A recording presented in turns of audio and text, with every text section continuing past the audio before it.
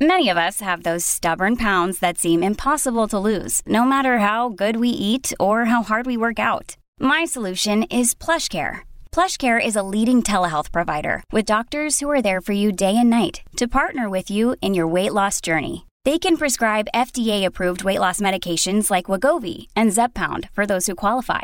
Plus, they accept most insurance plans. To get started, visit plushcare.com/weightloss. That's plushcare.com/weightloss. So in an interview last year, Danielle Smith, who of course is now Alberta's premier, remarked in an interview a little anecdote from her previous stint in politics.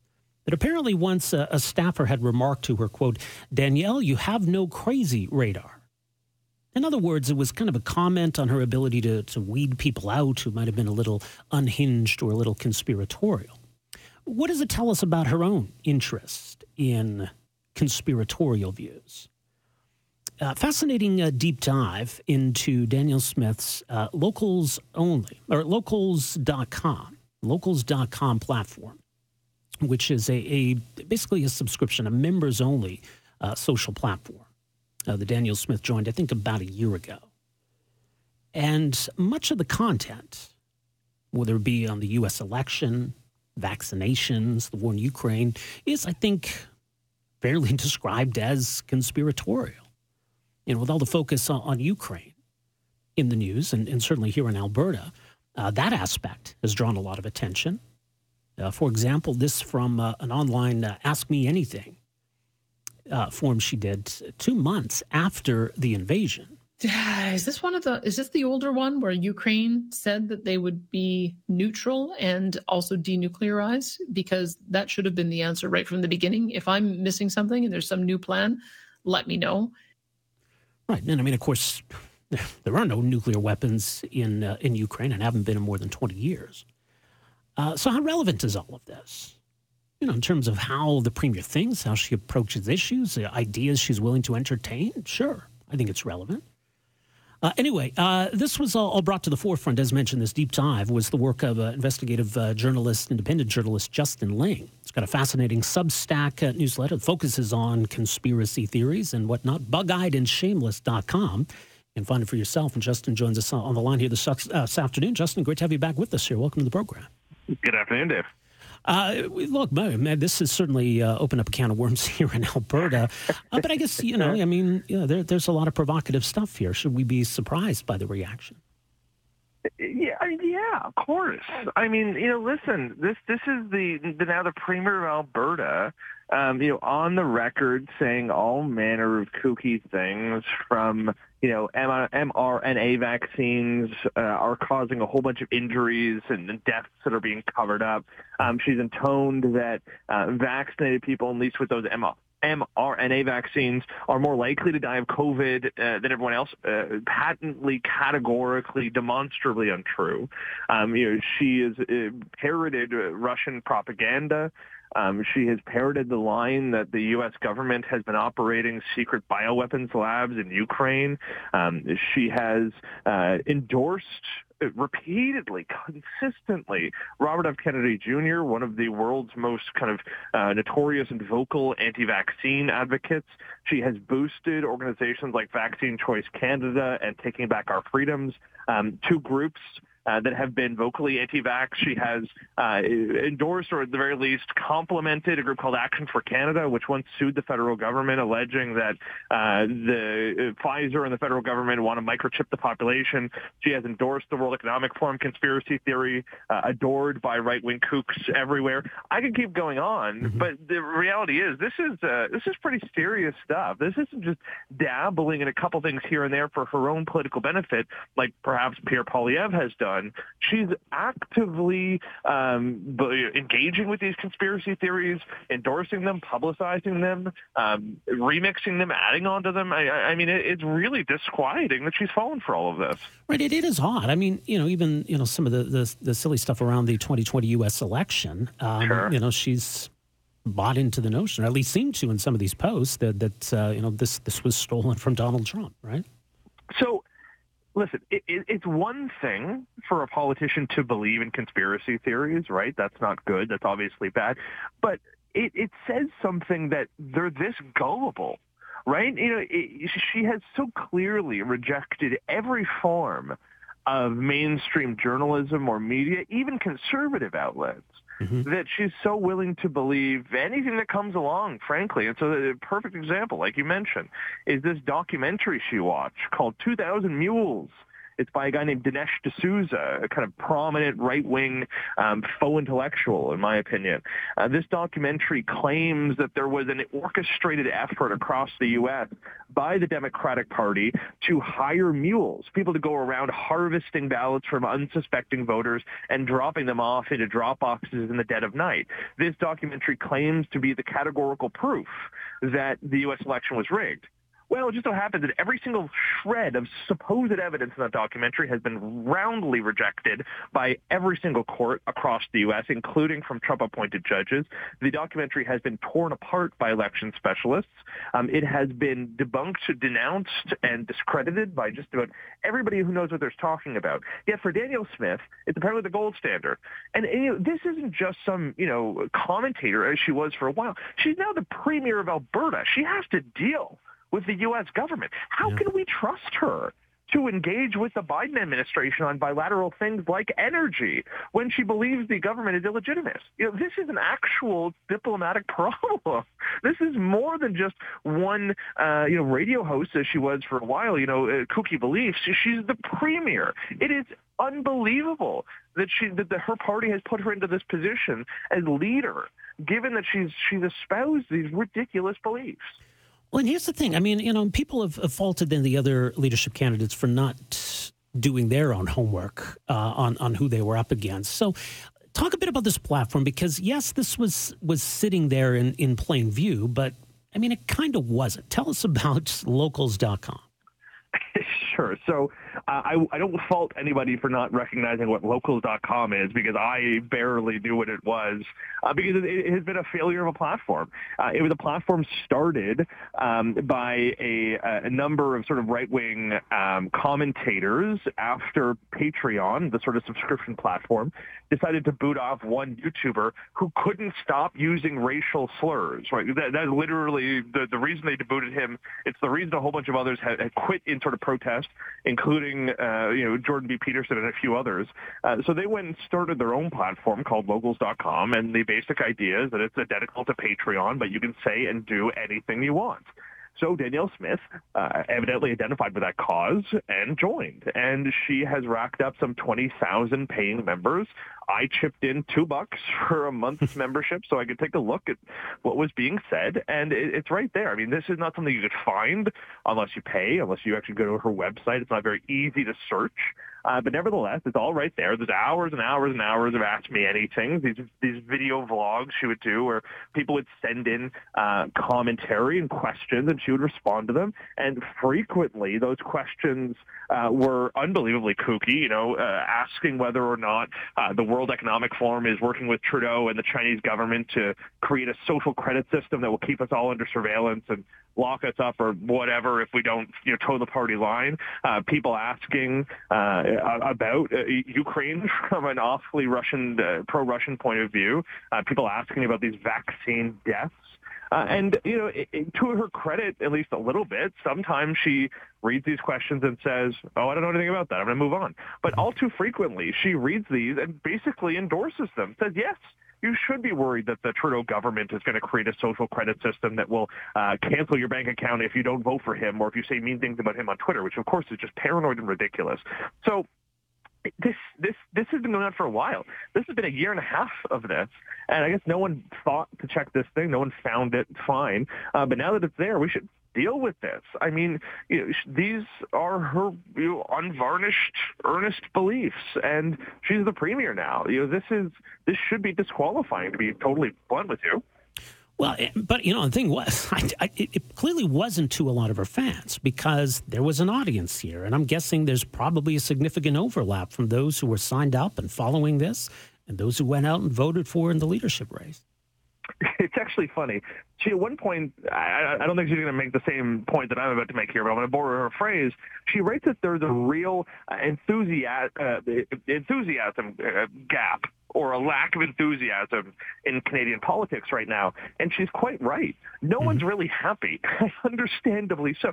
The only people who are energized, who are excited, who are agitated are largely anti-vaccine activists. Right? I mean, those are the only people who actually feel fired up about politics right now. I mean, I don't know about you, but I feel totally distraught at the quality and the capability of most of our political leadership across this country on just about every level of government. There's very few people I'm feeling positive and warm about at the moment. And I think a lot of people are the same way. It means that they're not signing up for the party to vote in leadership races. It means they're not coming out to vote. It means they're not donating, they're not getting active, they're not coming to rallies. The only people that are doing that are largely anti-vaccine advocates and activists who have gotten so disgruntled over the last couple of years that they are coming out en masse to support people like Danielle Smith and Pierre Poilievre. And now we're going to reap the consequences of that kind of enthusiasm gap. Right, because there's the cynical view that this was meant to target a certain political audience, get them enthusiastic about her. But I think when you take it all in totality, like there's a real reflection, I think, of her own views here. Is that fair to say? Oh, absolutely. I mean, at a certain point, you have to believe this, right? Again, look at Pierre Poilievre. Like, I don't think Pierre Poilievre is an anti-vaxxer. I actually think Pierre Poilievre 100% knows that the vaccines are safe and reliable and efficient and effective. Mm-hmm. I think he is just maybe somewhat cynically looking at those anti-vaccine activists and saying there's a lot of enthusiasm, there's a lot of money, there's a lot of energy there. I'm going to tap into that, and I'm going to ride it to political success. And there's a lot has been written and said and will be written and said about whether or not that's a dangerous play. But nevertheless, I think Pierre Poilievre thinks he's using them to channel that energy into something good. Danielle Smith has clearly been taken hold by this philosophy. I mean, she went to the U.S. to get a Johnson & Johnson vaccine because she doesn't trust the mRNA vaccines. She has basically said that children should not be vaccinated despite the overwhelming body of evidence suggesting that it is totally safe.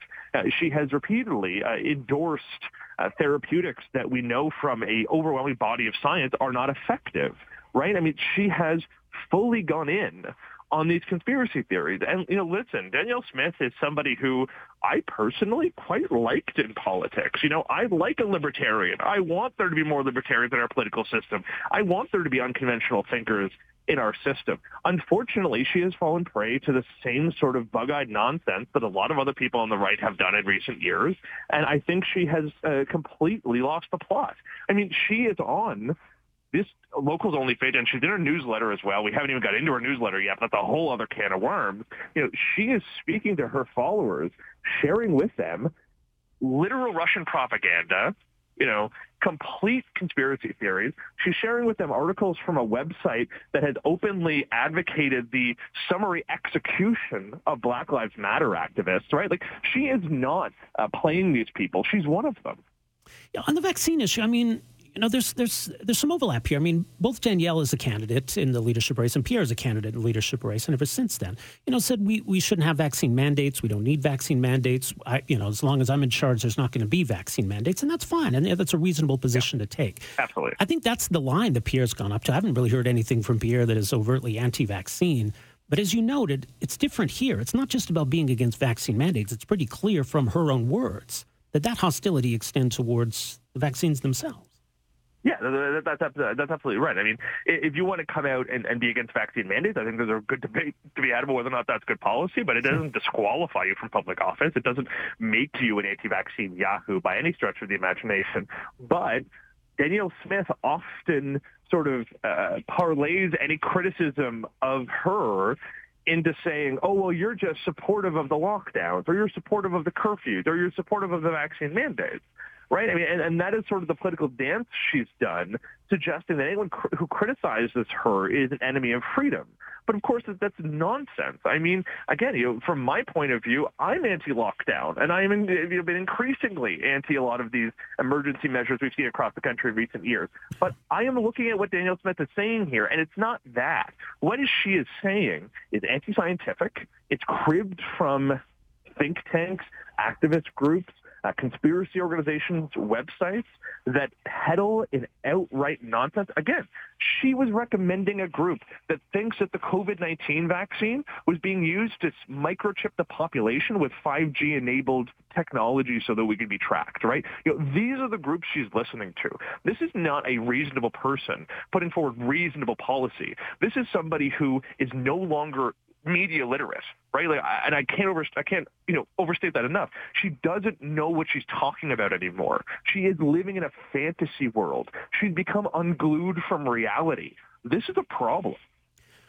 Again, I mean, she's the Premier of Alberta. I mean, she's not the Foreign Affairs Minister for Canada. Arguably, maybe her views on Russia-Ukraine are a little bit less relevant. I think they're still relevant. But, I mean, provinces are responsible for vaccination. Alberta's set to roll out flu shots this week, boosters next week.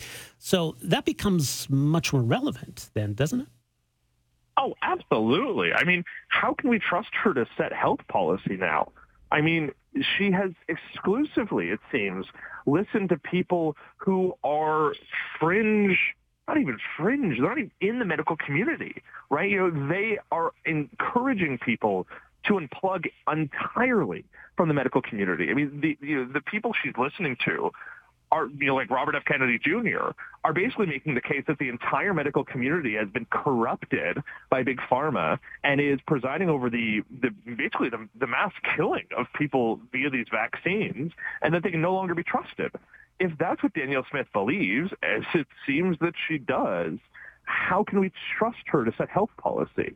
That is a really fundamental, troubling question. And I having read a lot of what she's written over the last year and a half, I can't stress enough, I'm not being hyperbolic here. I mean, she's writing often that Pfizer and Canadian government have been covering up mass vaccine injuries. Let me give you a really kind of specific example. She repeatedly cites data from a system called VAERS. It is the vaccine adverse event reporting system run out of the U.S. by the CDC, right? It compiles every single time anybody has had any negative consequence, any negative health outcome after getting a vaccine. It does not prove causation. It is purely correlation, right? And the idea is you collect all this data and you investigate and you see if the vaccine is causing these problems.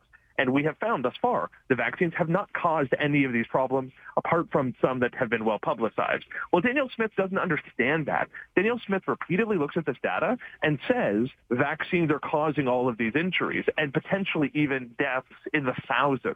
Right? She doesn't understand this, and she's listening to total quacks who are telling her that this data proves that the vaccines are really harming people, and the government is covering it up. Well, yeah, I mean, these are her own words, as mentioned. Again, folks can read more, bugeyedandShameless.com is the newsletter. Justin, thanks so much for making some time for us here today. Appreciate this. Thanks for having me. All right, that's independent journalist Justin Ling. His newsletter is mentioned, bugeyedandShameless.com. So, yeah, look, I mean, politicians should be accountable for their views. That's the case of this premier. That's the case of those who would be premier. I think it's fair to note all of this. And yeah, there's some interesting stuff here, to put it mildly.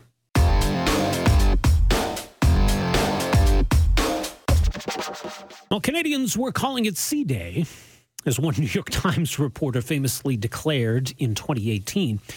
Nobody was, actually. I'm pretty sure literally nobody was calling it C-Day. But 4 years ago today, October 17th, 2018, cannabis became legal in Canada. It was the first official day of legalization, something the Liberals had promised to do, of course, in the 2015 election. And look, I mean, that was a kind of radical proposal at the time. Like, no major political party had embraced legalization prior to that. But it really showed, I think, how much the debate had changed. I mean, there, some opposition from the Conservatives, but not really fierce opposition. And we're to the point now where I don't think the Conservatives have any inclination to want to change this. So we've come to accept legalization as just kind of normal, which is quite a change from where it was, a few decades ago. But does that mean that legalization has been a success? Just because Canadians have come to the conclusion that it makes sense to not criminalize cannabis doesn't necessarily mean that legalization has gone well. I mean, a black market still exists. You still got a legal industry that's trying to find its footing. Maybe here in Alberta, for example, there's still going to be some reckoning in the marketplace. There's probably ultimately too many retailers. And so it's kind of a fierce battle to see who survives. Taxation still remains an issue. Maybe that gets back to why some are still drawn to the black market. So, 4 years later, what needs to change? Where have been the successes and what still needs to improve? Well, joining us for some thoughts on all of this, very pleased to welcome to the program here this afternoon, Michael Armstrong, Associate Professor of Operations and Research at Brock University and focuses on Canada's cannabis industry. Professor Armstrong, great to have you with us here. Welcome to the program. Thank you for inviting me. So when you're asked, whether legalization has been a success, how do you come at that question? Well, it depends on what you define success, what aspect. Some of the financial people figure it was not a success because they didn't make a whole ton of money on their stock investments. But that wasn't really the main purpose, either from the point of view of cannabis consumers or from the point of view of the government. So the government brought this in basically from a perspective of harm reduction, public safety, so that people who wanted to use cannabis, not to say it's necessarily good for them, but if they wanted to use it, okay, let's give them the right to use it. Let's let them access a product that's been tested so that we don't have to worry about contamination, so that the potency on the label is accurate, those kinds of things. And also at the same time, let's take away the business from the criminals who were running it before. Let's deprive them of that revenue. So in a way, what they wanted to do was make the new industry attractive enough to bring the existing customers over, but not so attractive that would cause a whole bunch of new people to start consuming cannabis. So was it successful? I'd say yes, a limited success, but a success nonetheless. I prefer to describe it as a work in progress. We've come a long way, but there's lots of room for improvement. The federal government announced last month that it's beginning a review of its laws to see how it could be improved. I'd encourage Alberta and other provinces to do something similar. Yeah, I think that's a good way of looking at it. I mean, just on the general principle of, okay, we wrongly criminalized something for far too long that shouldn't have been criminalized. We stopped doing that. Then sure, on day one, I guess, arguably was a success. But in terms of some of these other issues you mentioned, we've still got some work to do. So on the question of, I guess what we would still refer to as the black market or the illicit market, that really hasn't gone away. Is government policy to blame for that? Well, it hasn't gone away, but it's definitely declined. Now, of course, the challenge here is it's very difficult to measure the illicit market because those folks don't fill out government surveys. The best estimate from Statistics Canada is that the illicit market's about half as big as it was before. So in the course of 4 years, that's a really radical change in any industry. We know that there's a lot less physical stores. I mean, if you think back 4 years just before legalization, in fact, even shortly after legalization, there were lots of illegal stores popping up, kind of taking advantage of the gray area that police weren't really enforcing too much. Those have disappeared in most areas, but they migrated online, where it's much more difficult for the police to enforce. So they definitely still exist. On the other hand, they've lost a huge chunk of their market. A lot of consumers, we know from surveys, are certainly saying they're buying a lot more cannabis from the legal licensed stores. They're buying a lot less from the illicit stores, but it hasn't gone away. We're at least halfway there, but we've got a long way to go. So where do we need to start? There's obviously, there's federal taxes that come into play. Then we've got a whole array of provincial regulations across the country. What's step one here then? In Alberta, as you mentioned in the introduction, you've got lots of stores. Alberta was great at getting the retail stores up quickly, but easily the best province across the country for that. And that was really important because something we learned very quickly is Canadian consumers want to buy their cannabis in a store. And the provinces that got more stores up were the ones who got the fastest switch over to the legal market. So that was great. Now, of course, the problem is we're now kind of in a boom and bust cycle. So we went through that boom, and just like happens in other industries, capitalism sometimes leads to excess. So we went from having not enough stores to too many stores. Right.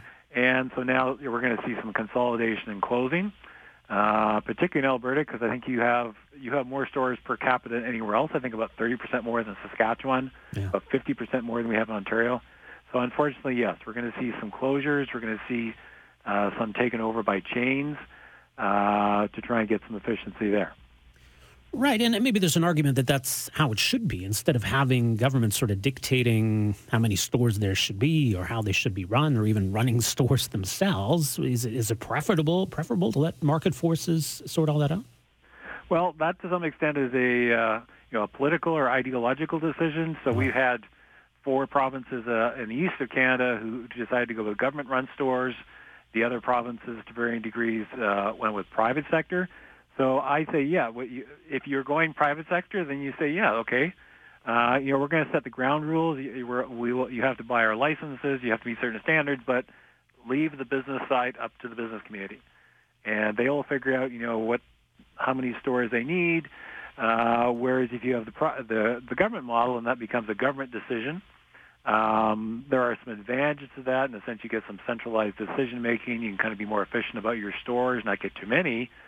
But, if you leave something in the hands of government, sometimes they don't make good decisions because they don't have to respond to the market forces as much. So there's a trade-off there. Alberta and a lot of other Western provinces have to deal more boom and bust, but that is the business cycle. One issue that the government's really struggled with is, allowing people to grow their own cannabis. And maybe some of the pressure came from the industry, too. They didn't want the competition from people doing it themselves.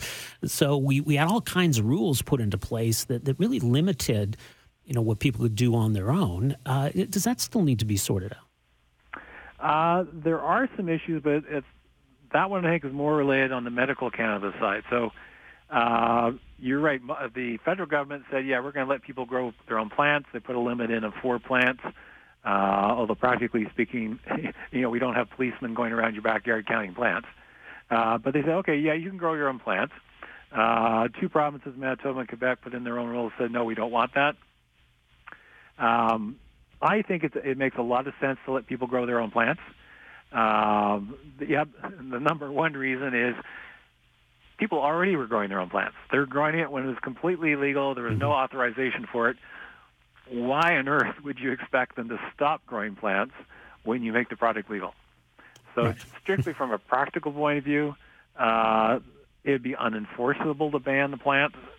Somebody wants to grow it for their own consumption. Now, where you do get some problems is if, somebody carries that extreme and basically sets up their own little cannabis sales business, i.e. they become a dealer. So that's why we do have that limit is, if the police find you and they figure out, hey, you've got 100 plants in your backyard, guess what? You're not an average consumer anymore, and we can prosecute you. There is an argument, actually more in the United States. Some states are banning the plant growing, and yes, I suspect there's some pressure on the corporate side. They're trying to get the market for themselves, so I think that's a bad policy move. I'm glad Canada allowed home growing. Mm-hmm. Let's talk about taxation because, maybe there's a social responsibility aspect. We tax alcohol, we tax tobacco. I think there was an expectation that there'd be something in place with regard to cannabis. Maybe governments, looked at it as a revenue opportunity. So, Indeed. These factors combined to lead to what some would argue were significant taxes. I know you've done some calculations, like in Ontario, for example. What about 40% of the price on cannabis is going to government in some form? Yes. So there's a trade-off there. So you're right. Government is tempted to tax cannabis just like it taxes alcohol, tobacco. Part of the reason there is just to generate revenue to pay for other things like health care. Mm-hmm. Part of it, though, is actually a health policy decision. The idea, if you increase the price of cigarettes, you increase the price of alcohol, people will tend to drink a little less, smoke a little less, and that's actually good for their health. So that's actually a positive reason to have taxes on those products.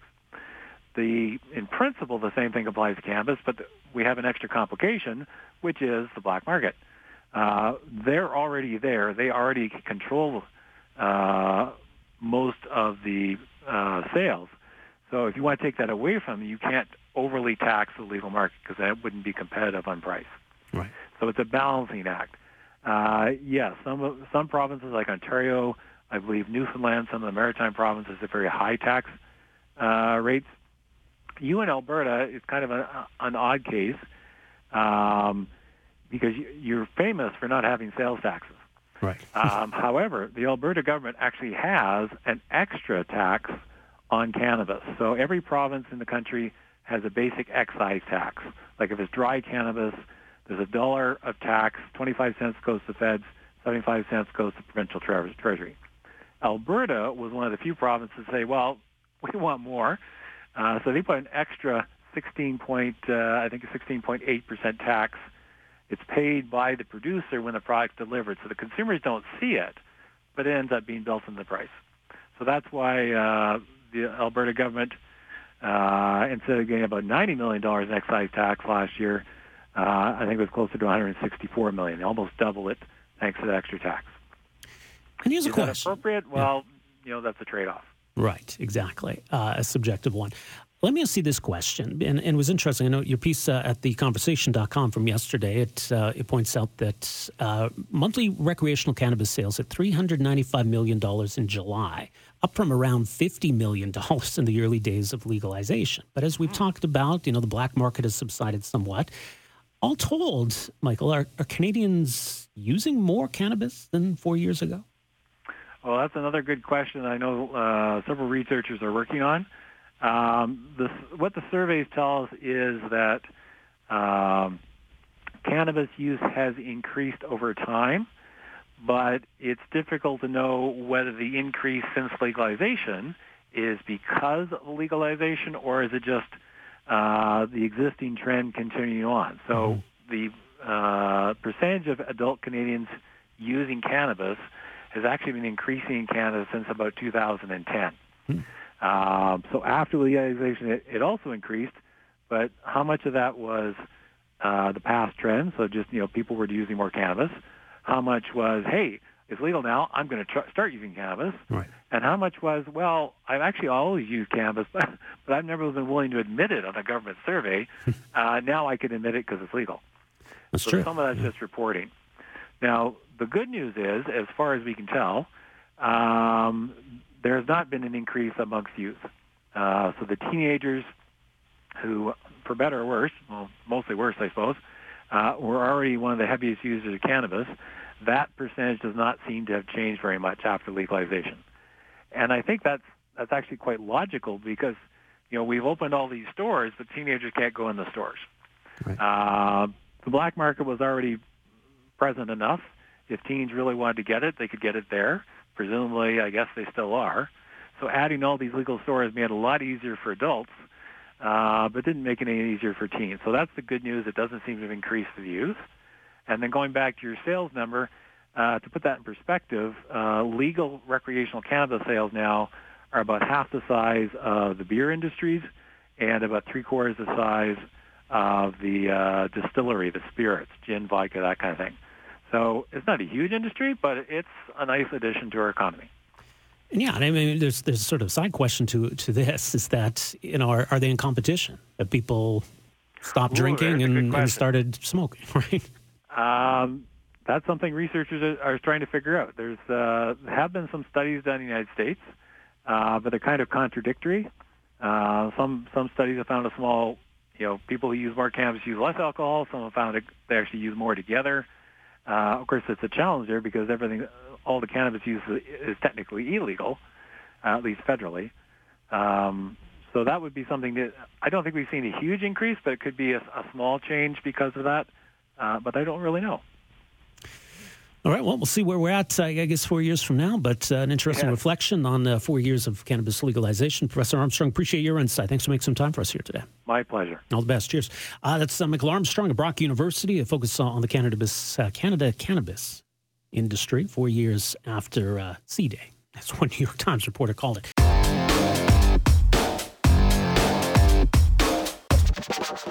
Well, look, I don't need to tell you that, you're paying more for food these days, whether it be at the grocery store, restaurant, wherever.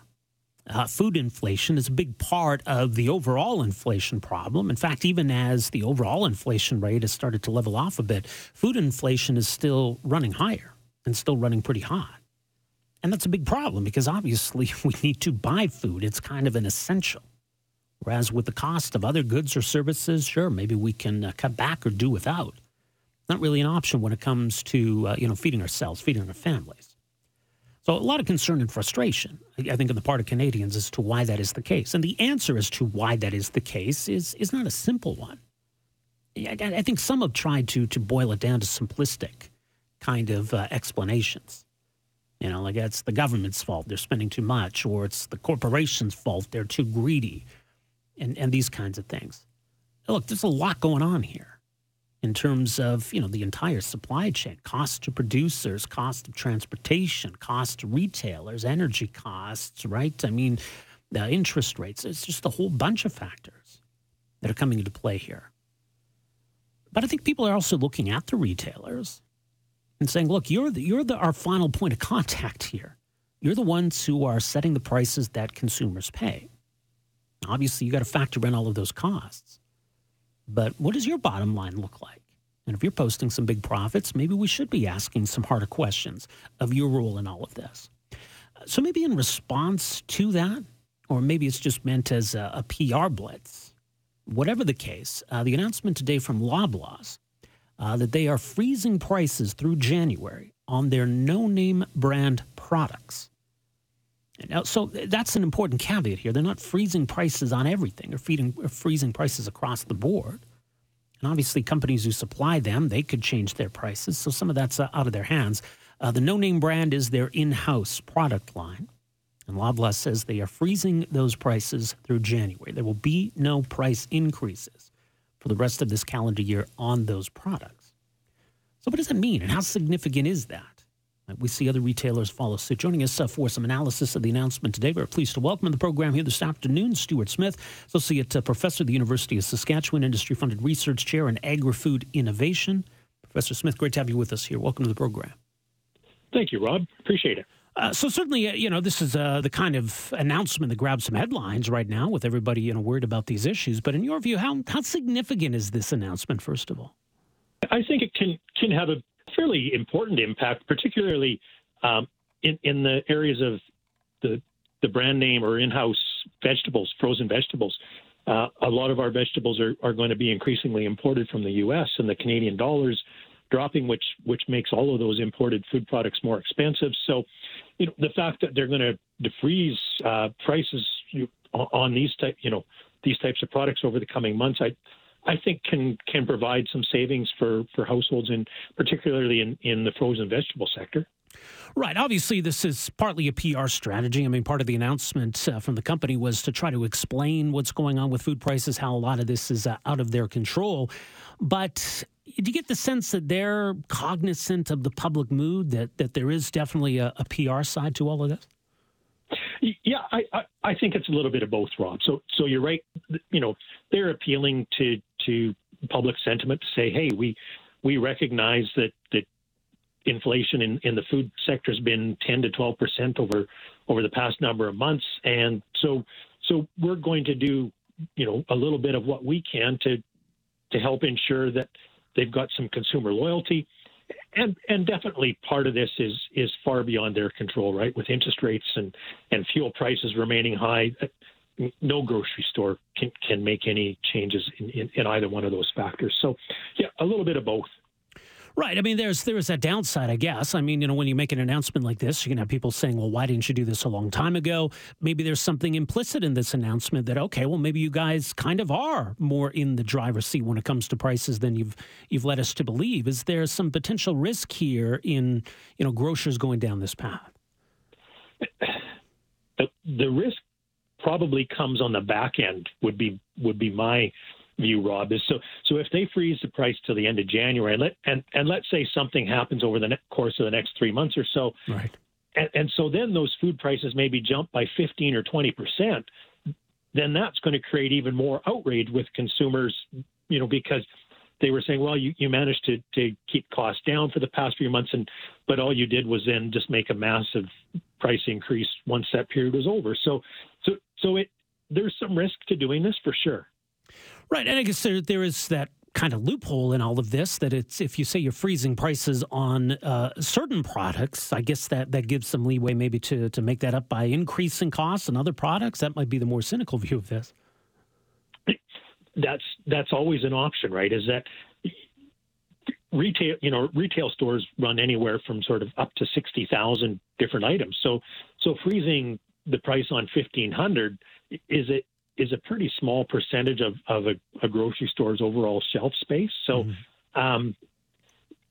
it depends sort of what the return is per square foot of shelf space for those products, right? So you're right. They may be nudging up the price on some of the high volume products that are more valuable. So, but again, there's really no transparency to any of that.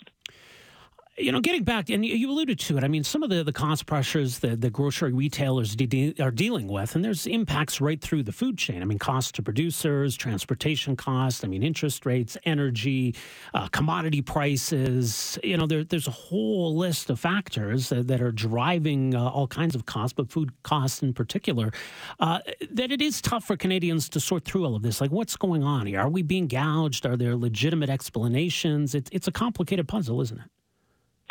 Oh, it certainly is, and you feel for the retailers because we've seen the gas stations go through a similar thing, right? Where they've had probably over the last 10 or 15 years a couple of inquiries about price fixing and price gouging, and the food industry's not completely innocent in this, right? That's true. There's been a couple of cases down east where they went to court and particularly on the bread side of things, right? They found that there was price fixing. So,